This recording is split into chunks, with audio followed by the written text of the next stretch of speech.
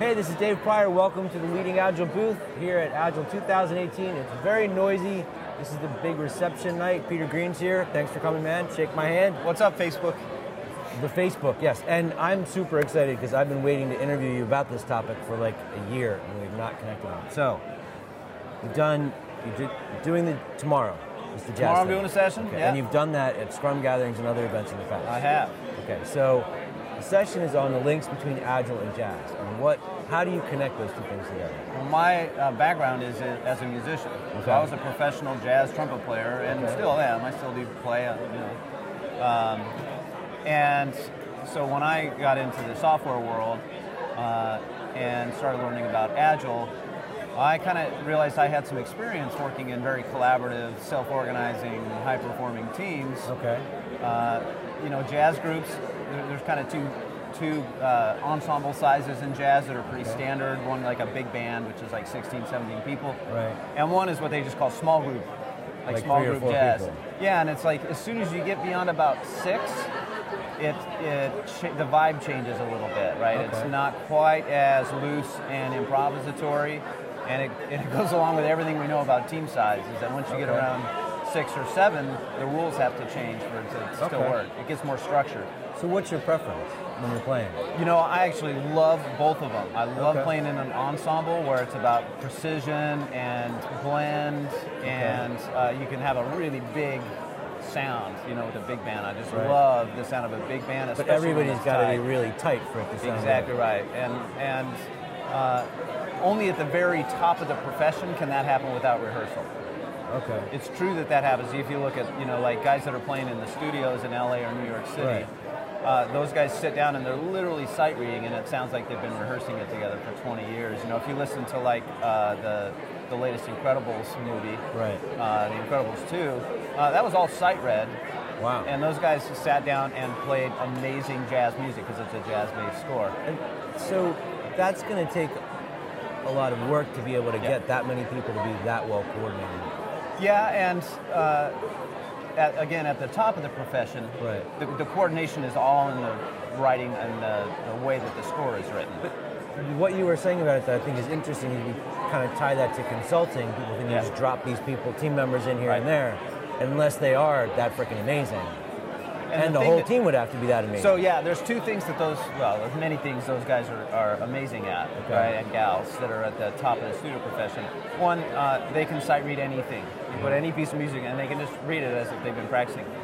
Number 2, they are amazing listeners. Okay, that's where I was going to go next. Good. Amazing listeners, right? The top of the world as far as the performance on their instrument. So technically, best in the world. Ability to sight read. But then the listening part is the thing that pushed you over the top. Because they have to hold each other together and hold each other up and adjust as needed. It's got to sound like they've rehearsed even when they have it. Okay. Yeah. What about with the smaller group? Because I kept thinking about the Miles Davis thing about it's social music. Yeah. And when you're playing, even if you're really good, most of your job is listening to the other people, right? Exactly right. Yeah. And responding. Can you talk about that, like how that works for you a little bit? Yeah, and one of the things that sets a really, really great jazz small group apart from people that are really good at their instruments and have a really good jazz vocabulary, they can improvise well. The thing that sets those two groups apart is how they listen to each other. Okay. And we see this in the Agile space as well, but there is kind of a flavor of that, of musician that's really in it to show off. Right. They're going to play all their great licks and they're going to sound amazing, but the rest of the people in the band are just like, not that interesting, because they're not listening, and then it's not a collaborative effort anymore. It feels like... So one person can kind of kill the whole thing. It feels like there's one star and a supporting cast, and that's no fun because that's not what the music's about. Now, when you're playing in a small group like that, and the people are really good listeners, are you kind of... I just have it in my head that you're like pushing each other and trying to take each other different places. And totally. In the same way that if you are working with a team or coaching, like the social engineering aspects of that and push people to see what you can do. Yeah, and there's, it's interesting because sometimes it feels like a little bit of a push.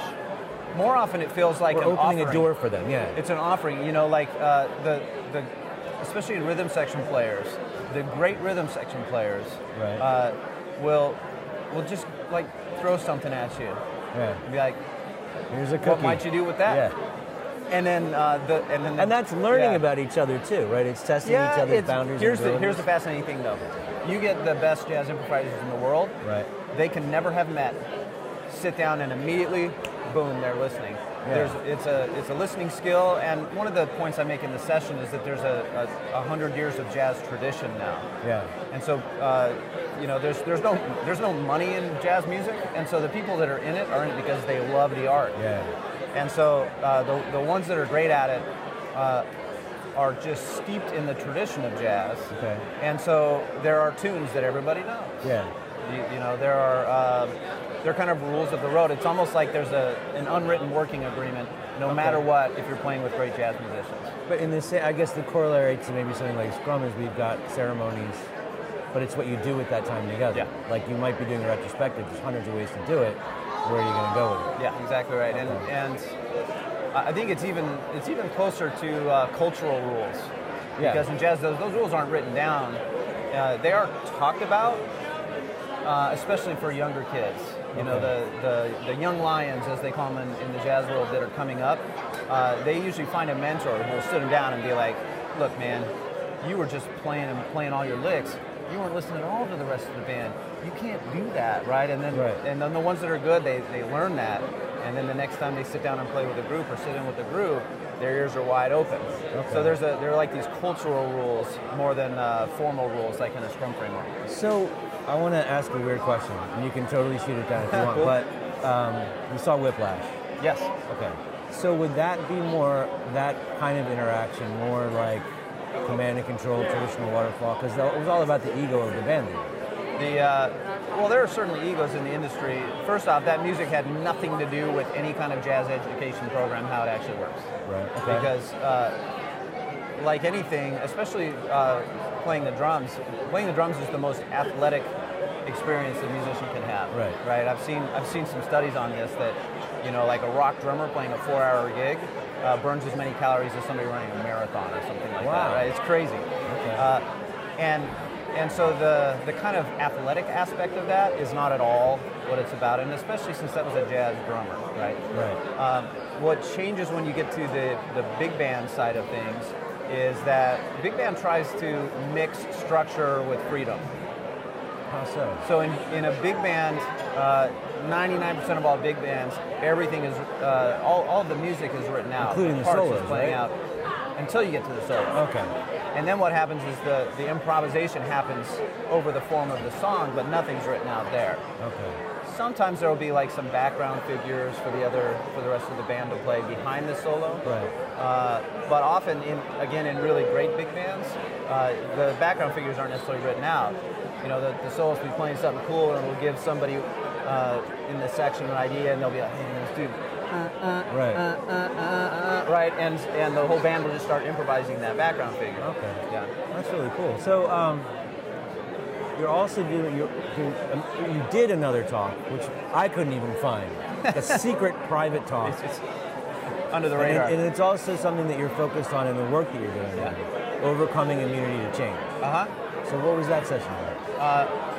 That session was about personal change, so it was a little bit of a departure from some of the other sessions at the conference where they're really about teams, organization, leadership, those kind of things. That session was about a model that was invented by a couple of researchers at Harvard. So that's Lisa Leahy and Robert Keegan. Okay. And Keegan, his research kind of permeates a lot of the work that I do. He's got an adult development model that's really well researched and really powerful. The particular session I gave was about, I'll give you one of the stories from it, which is that there's a study where they have heart patients that have been given like a really drastic diagnosis by their doctor. Basically, if you don't change your habits, you're going to die. You're going to die. Right. And when they ask those people receiving that diagnosis, will you make the changes? Of course they all say, well, yeah, of course I'm going to make the changes. But then they don't. Well, 1 out of 7 are able to do it. So why is it?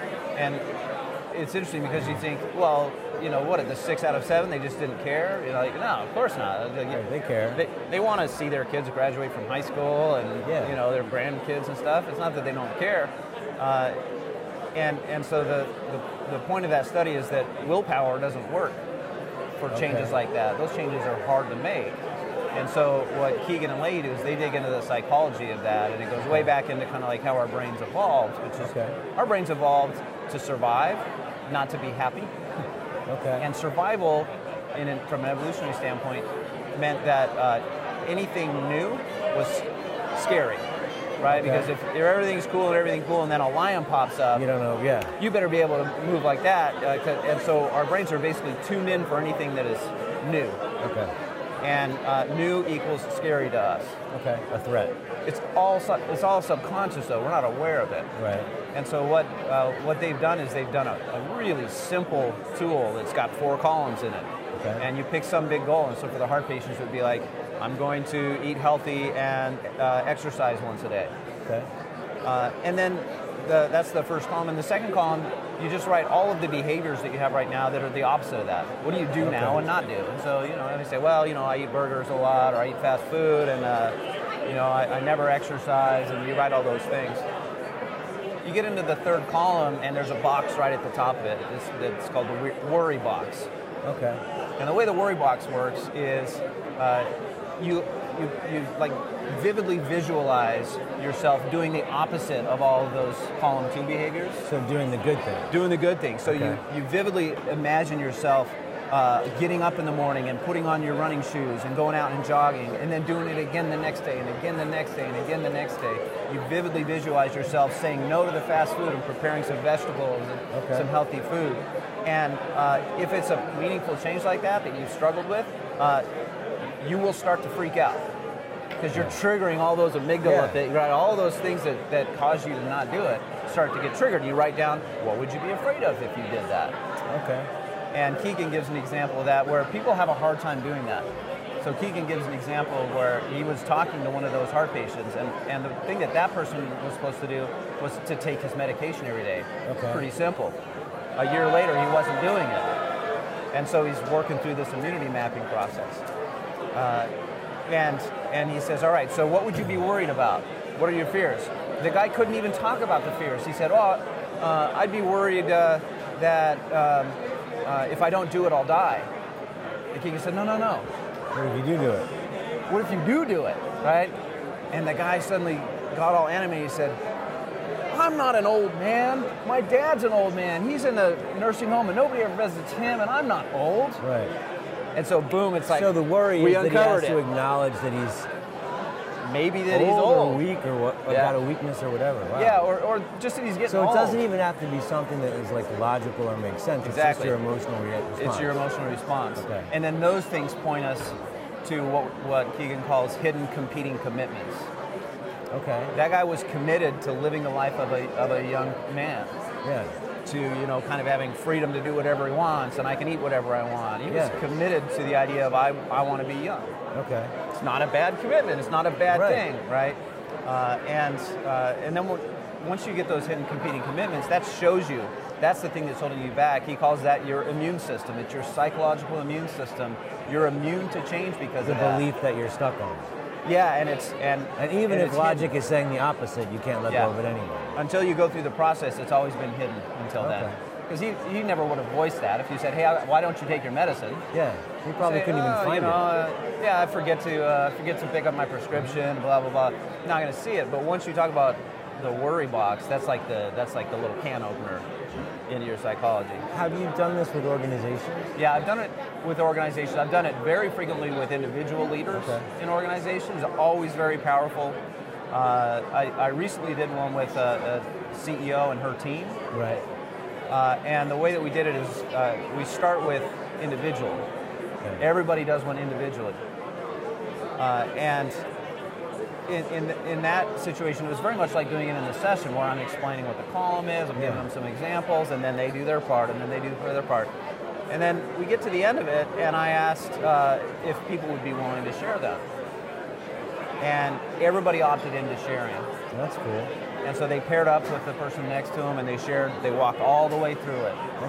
And it got really emotional at that point because the changes... They're all really vulnerable. All really vulnerable. These are really meaningful changes. You have to admit that you're not perfect to do that. And at the end of that session, they all asked, you know, how can we help you with your change goal? And some people was like, hey, just could you follow up with me in a couple of weeks and make sure I did be my accountability partner. Accountability partner, all kinds of things. So the trust on that team went like through the roof by the time we were through that. Now, does that prime them to be able to think about the company together? Yeah. And so then what we can do is move into a group one. And so as a group, what's the one big thing that we could change how we function as a group? And now that they kind of have some experience with it, you know, what do we do or not do related to that? And what would we be worried about? So it's been really powerful, and it's kind of funny because there's like this ironic link between the two sessions. Yeah. When I first read about the immunity map, the big change that I wanted to make was being more focused. Okay. Felt like, you know, I'm all over the place. I'm not focused on enough. You do not strike me as somebody who's all over the place in any way. All over the place means I'm doing everything. Okay. Right? And at that time I was playing, you know, 6 to 8 times a month. Okay. I was doing classes, I was doing coaching engagements, you know.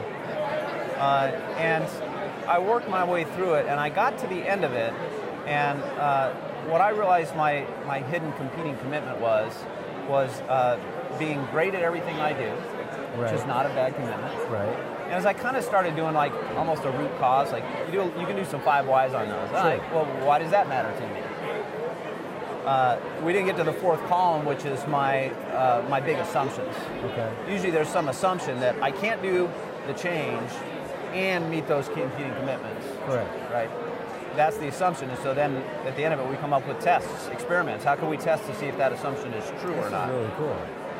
The thing that I got that was really powerful for me was if I'm not playing music full time, I'm not fulfilling my destiny. I won't be happy on earth, right? Okay. So here was the test that I ran. I said, all right, I'm going to test that for 2 weeks. Every call that comes in to do a gig on the trumpet, I'm going to say no, and I'm going to see how it feels. Now that's probably a riskier emotionally test than most people would be willing to run. What's funny about you saying this, and like, because I'm doing kind of a similar experiment, and I just interviewed Lisa about not doing as much. Yeah. For people in our field, it's like other people, I want to do more. We're all like, full. We got to do less stuff Yeah. so we can enjoy the things. But is part of the thing that's driving the music like kind of a hangover from when you were a kid growing up? I want to be a musician. Yeah. Now you're working in technology. Yeah. Are you betraying that goal? Yeah, and that was one of the questions I had as I filled out the map. Like one of the worries in my worry box was I just wasted 30 years of my life. Wow. Okay. So it can get pretty deep, right? And that's why sometimes it gets pretty emotional. So when you're doing that in a team, it gets but really even the powerful. way that you phrase that, I mean, that is a very telling thing too.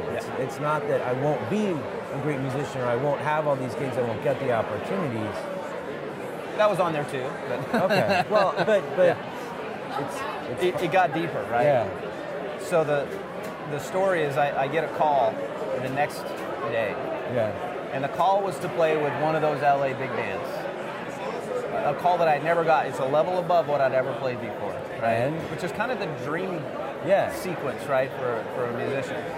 So I get that call and I'm like, oh, come on. That's the call that's got to come in the next 2 weeks? Did you turn it down? And I turned it down. Oh, man.